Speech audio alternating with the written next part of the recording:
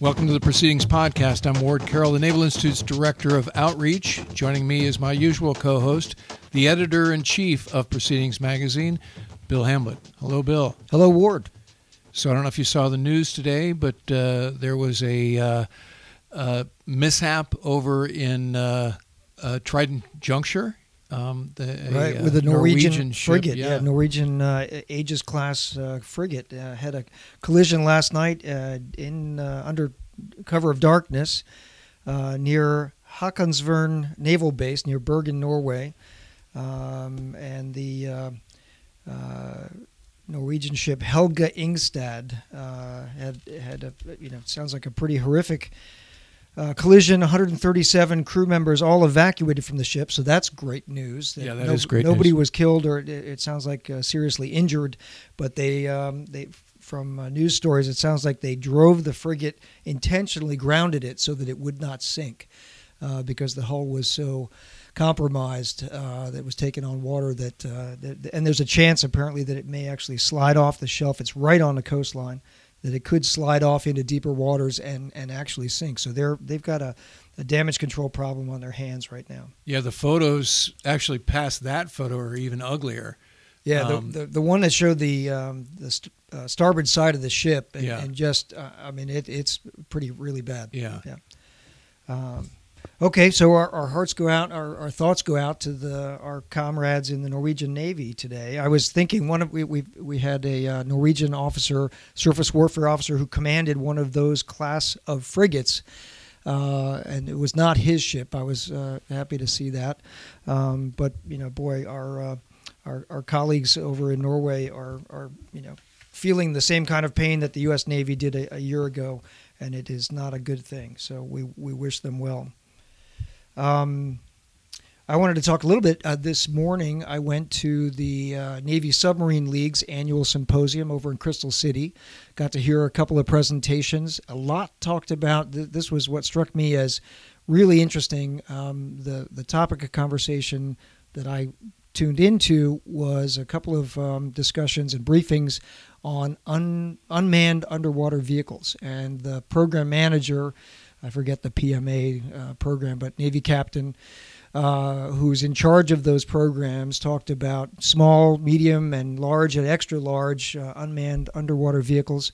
Then I got to see a model and a video of one that Boeing has developed. That's a large UUV that is it's like 87 feet long, and they've got one that's in the water, right? And it is a pier-launched vessel that they launched from San Diego, Pearl Harbor, wherever, and it goes off for several months and does whatever it's told to do. It is diesel powered, so it comes up and snorkels, but it is unmanned, and it goes out and does what it's told to do. And they're testing that thing. It's going to be a competitor with a couple of other apparently prime contractors who are vying for this business for the Navy.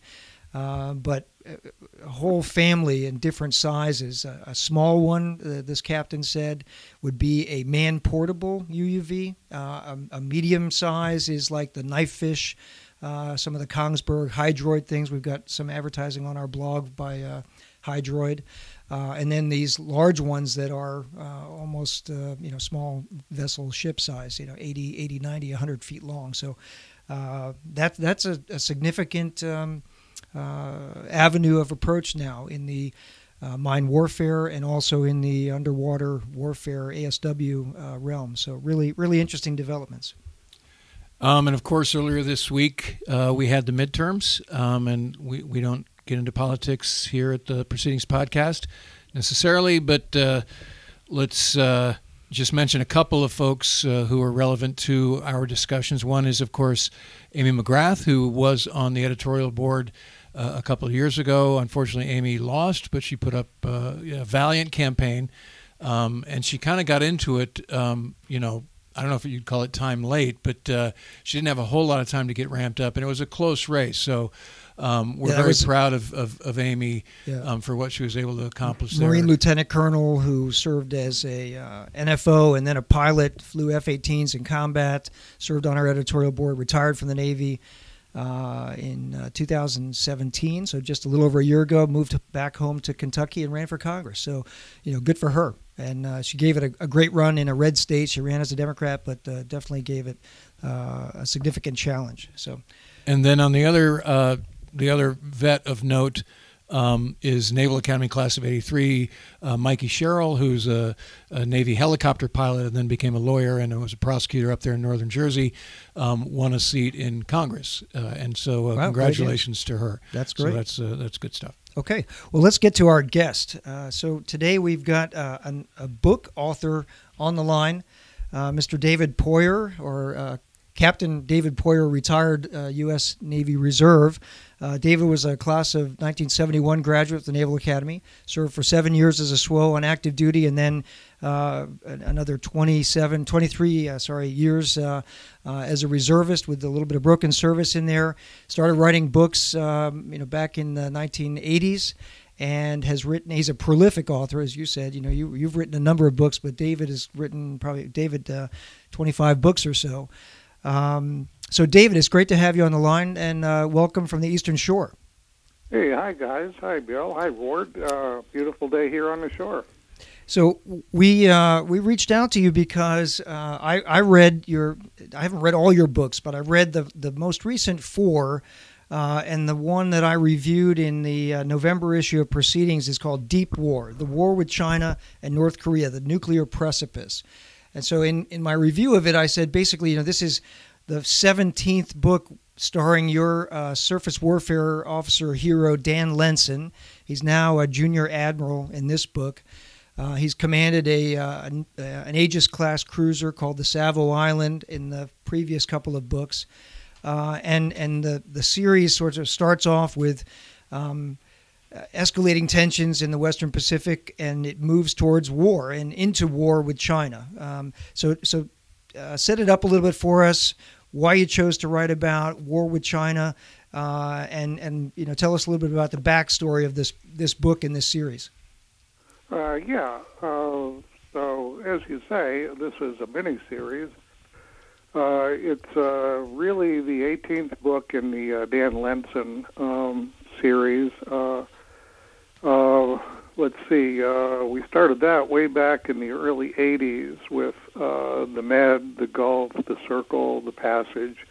And we've taken Dan all the way up from ensign to, as you say now, he's an admiral, but only for the duration. Everybody has made it perfectly plain to him that this is duration of the war only. It's sort of a battlefield promotion, and then he's going to go back to being a captain. Yeah, that's kind of what they have planned for him, but I'm not sure I'm going to go along with that.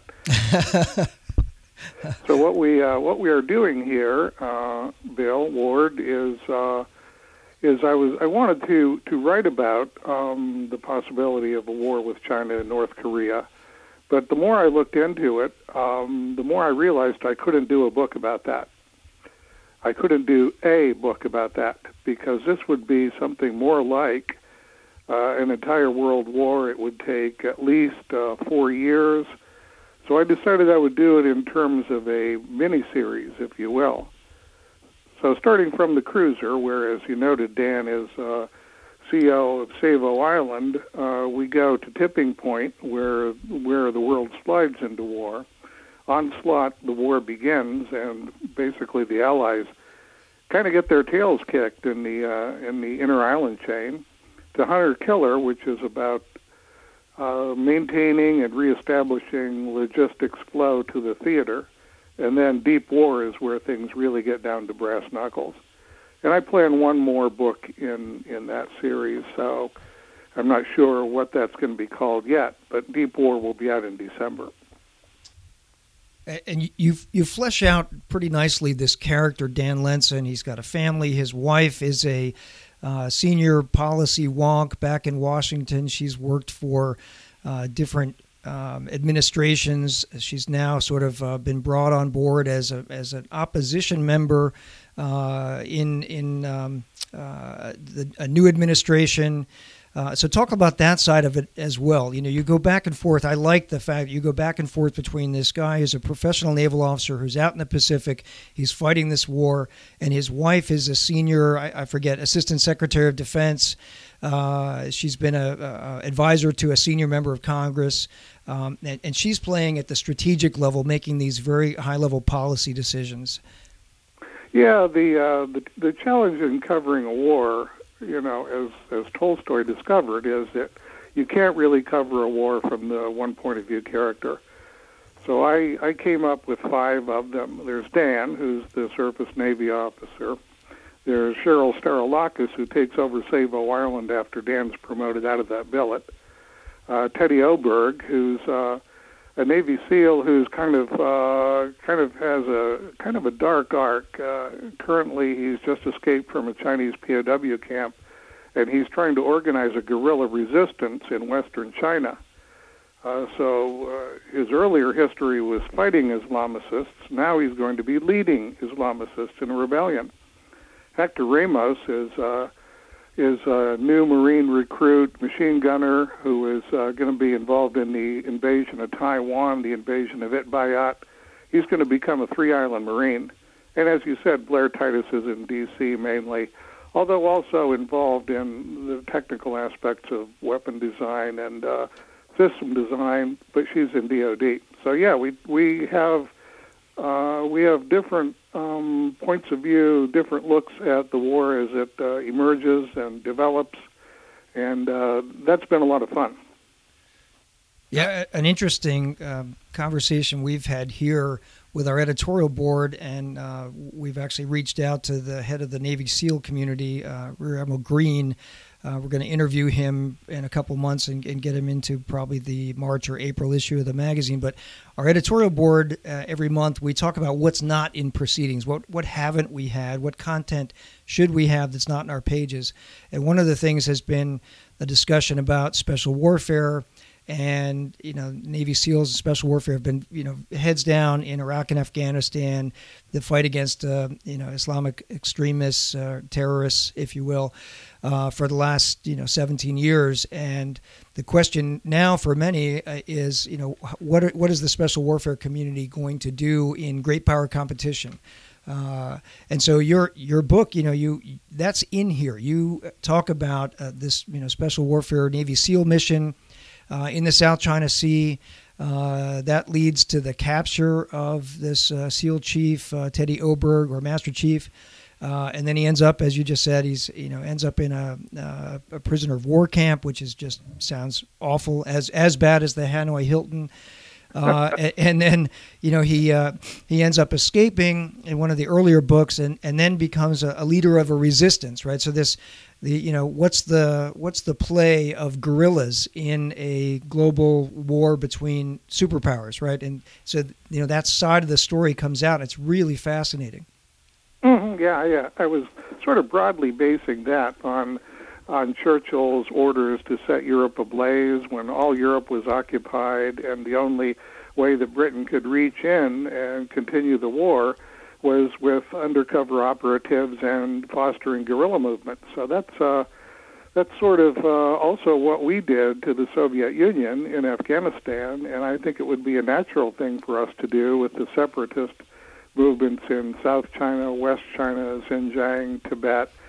China has a lot of Achilles heels out there, and I think we would take advantage of them.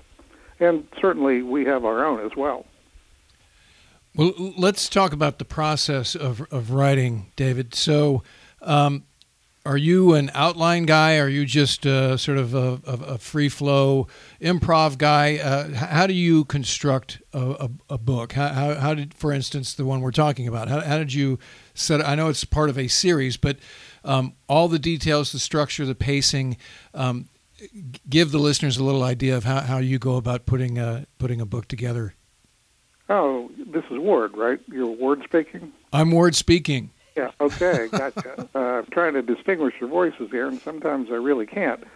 Well, you're a writer too, Ward, and you know that you really can't start a book without some kind of outline, even if it only exists in your head. And, it's a book like this with 5 major characters covering all these strategic arcs and tactical arcs and time periods and seasons and technical developments. I definitely have to have an outline. So I teach at Wilkes University, which is one of the biggest, if not the biggest, writing programs in the country. And I'm kind of somewhere between famous and notorious there for being the guy who does huge outlines. My outlines are about 10 to 12 single-space pages, and they tell me everything that's going to happen in each chapter. Not that it can't change, but I find it saves me a lot of time if I think seriously about each chapter and visualize it before ever beginning to write. So I spend a lot of time on the outline, yeah. And then how about the research part? How do you get the details right? How do you have go-to sources? Obviously, Proceedings magazine may be among those. But what's your general methodology for research? Oh, I spend a lot of time keeping up with what you would call the trade, I guess. Defense News and Early Bird and Proceedings and Navy Times and Marine Corps Times and lots of others. But also I depend on friends who help me, people who are maybe fans who write in, friends I've developed both who are still on active duty and who are retired. I'm a big believer not that everything doesn't have to come from my brain. I may outline the story arc, but I go to people who know things from the inside to develop the chapters themselves. So I have to hand a good deal of credit to the people who help me, and I do that in the acknowledgments in the back of each book, which are getting lengthier and lengthier as I build up more and more sources. So I have to hand a good deal of that credit to them. You've been doing at a pace of about 2 of these books per year, because I think I've read 4 now in the 2 years that I've been here at the Naval Institute. So when is the next one, the next Dan Lenson story book coming out? Well, actually, 2 a year would be a little too much stress for me. I do 1 book a year, and that about, with my teaching, constitutes a full load. So as I think I mentioned, and I think you mentioned, Deep War comes out this December. The next one will be out next December, and then we'll deal with the aftermath of the war the December after that. So 1 a year. Got it. Well, that's moving. Writer to writer. That as you mentioned in the outset, Bill, David is very prolific, and doing 1 a year at this 100,000, 125,000 words. That's with a teaching job. That's a lot of work. There's no free time, right, David? Right. I mean, you're totally living with this cast of characters when you're not doing anything else consciously.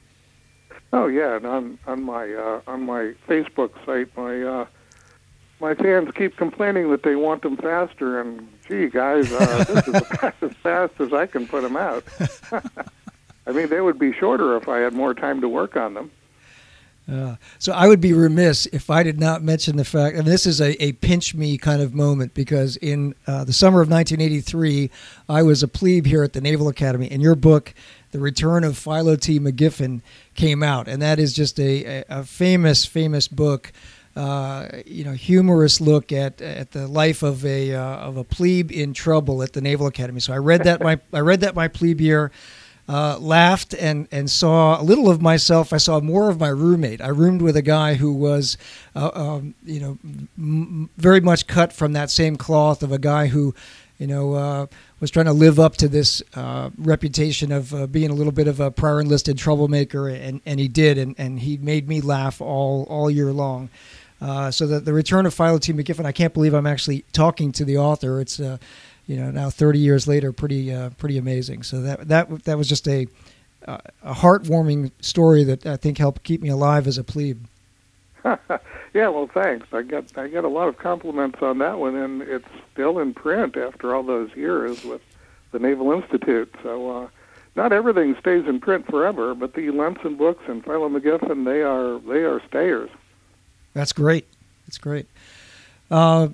So what's going on over the on the Eastern Shore? You mentioned as we dialed you up that you're cleaning up from the latest storm and you're looking out on the water, and you live on the Eastern Shore of the Chesapeake Bay. Yeah, we had some big trees go down. Not the ones we expected to go down, unfortunately, but we had some big ones come down across our driveway. So it's been pumping the basement out, 4 feet of water there. Ooh. Sandbagging, slicing up trees, burning debris, just generally recovering, and it gets you away from the keyboard. I got to say that for it. Do you get over to Annapolis very often? Yeah, we get up there a couple times a year. Sometimes I will go up and speak to classes, English classes, or just go up and just hang out. Sure. Well, I'm sure you get asked a lot, David. So by classmates at homecoming or just people as you're walking around, how did you become a writer? So, what's your general answer to that? Well, I advise a lot of writers, and I guess it's kind of the same thing as it is like a call to religion or something. It's like you can't not write, and I'm sure you feel this feeling as well. That's what we're here for, and we got to do it. And if we don't do it, we feel guilty, like we're not fulfilling some kind of mandate. I don't want to get mystical about it, but that's kind of the way I feel. Yeah, that captures it. Yeah. Did you write your first book when you were on active duty? I wrote a couple of short stories. They were pretty bad. Yeah, I can relate to that. Yeah. First efforts are pretty bad. Yeah, they were pretty bad, but I rewrote them and then I stuck them into chapters in later books. So nothing goes to waste. That's right. I never throw anything away. It's always going to go somewhere. So, were you an English major at the Naval Academy? No. I was a standard old engineering guy. I did take a creative writing class from Professor White. And some people will remember him. And I wrote a short story in that class that eventually was one of the first things I published. Yeah. That's pretty cool. Wanted to ask you, you mentioned that you teach writing. You teach at Wilkes, and I saw on your Facebook page that you've taught some at the Naval Academy. You mentioned sometimes talking here. Have you mentored any writers who've become successful writers? Yeah, we have worked with some people who are on the top 10 bestseller lists now. Wow. I don't want to name names, so I won't name names, but that would be kind of claiming credit, if you will. Gotcha. But yeah, we've worked with some people who are huge bestsellers and movie sales, and pretty proud of our students. Yes. That's fantastic. Really good. Proud. So the other question you always get is, are they going to make a movie out of your book? What are your experiences in that arena? People optioning your work, and have you come close to in any ways with respect to that? Yeah, actually, Philo McGiffin that you mentioned was optioned, or not optioned. It was bought by Universal for John Badham to make, and then Badham fell out of favor at Universal, and we're not really privy to that, but I did get the big check, and I did cash the big check. So, and the best of all worlds is I don't have to apologize for the movie. You got paid for it, don't have to apologize. Yeah, that's right. Great. Yeah, some things are in play now in L.A. We have a new agent out there, and he's putting some things in play, but you'll be the first to know if anything gets signed. That's exciting. So I mentioned in the review of your book that Proceedings readers who appreciated the essay in the May issue by Captain Dale Relog called How We Lost the Great Pacific War will want to read your books, especially the most recent 4 about the Prelude to and then War with China. I was curious if you had a chance to read Dale's piece. Oh yeah, I did read that piece, and our ideas are kind of parallel. Of course, by the time that came out, the manuscript for Deep War had already been sent to the publisher, so I can't say there was any direct link or direct influence. But we're thinking along the same lines there. Yeah, you definitely are. Yeah, not really in terms of loss, but in terms that it's not going to be a short war. It's not going to be a fun war. It's going to be a long, ugly war, and everybody's going to suffer. Agreed. Yeah, it was very notable. A lot of readers have pointed this out to me that, the active duty head of intelligence at the Pacific Fleet, in 2018, wrote a prediction that we could lose war with China in 2025, so 7 years in the future. So that got a lot of people's attention. Some didn't like it, but Dale is a guy who is probably one of the smartest and most best informed people in the U.S. government about China's military buildup and their goals, their strategy, and capabilities, and so pretty serious when he said, "Hey, we could lose this next one." Well, wars don't start until both sides feel that they might be able to win. I mean, if one side is pretty clearly the underdog, it's hard to start a war. It's the point where the arcs intersect, if you will, that become the most dangerous. Yeah, and then the point that was brought up really well by a number of not just the keynote. Prime Minister Kevin Rudd, who spoke at our China Challenge conference in October, but also some of the military and senior academics who've studied China, all talked about this theme that in 1914, nobody would have predicted that Germany and England, who were the two most powerful economies in the world and the two most interconnected economies in the world, would have gone to war with each other over something that happened over a second-rate politician who was assassinated in Sarajevo.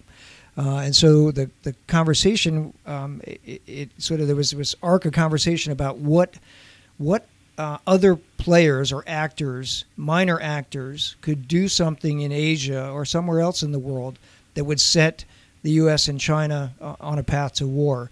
And so that was a really interesting conversation. There's the Korea possibility, the Senkaku's possibility, the South China Sea, ASEAN, Vietnam, Philippines. There were lots of different, potential friction points that could become sparks. So, a lot of people thinking about this, and you've taken the step in, writing it as a book of what it would actually look like if war broke out. My take on that was there are a number of flashpoints, but my take on it was a tipping point was India and Pakistan started by a terrorist attack in Mumbai, and India and Pakistan go at it. That escalates to a regional nuclear exchange. Then China and the U.S. both get drawn in.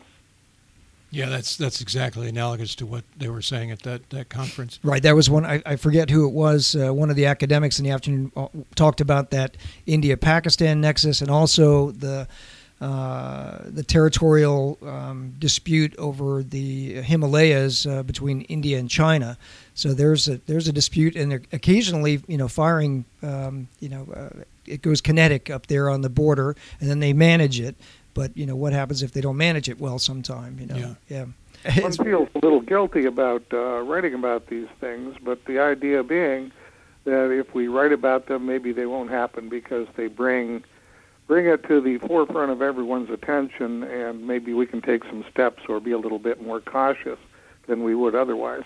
Yeah, that's a great point. That's some lofty tenets of a novelist. I liked it. Right. It reminds me of the comment that Graham Allison, who wrote this Thucydides Trap, and he was at that conference in October. He mentioned that since his book was published in 2016, he's spent part of every month since then looking for a way to find an answer that leads to the conclusion that we're not headed towards the trap. They're not stuck and destined for war. The U.S. and China are not destined for war, but he's actively looking for that as an academic, and you on the other side as a novelist, writing this and getting it in front of people's attention, and letting them know just how bad this would be. So we really need to focus on managing the competition between the U.S. and China, managing the friction points, and figuring out a way to avoid this Thucydides trap. So we're on the same page there. Well, David Poyer, thank you for joining us. We've been talking about your latest book called Deep War, which comes out in December. A review of it is on page 84 of the November issue of Proceedings. Really appreciate talking to you, and we look forward to your next book. Well, best to both of you. Thanks, David. Appreciate it. Hope we see you soon. Yes, sir. I'll check in when I get up there next. Sounds good.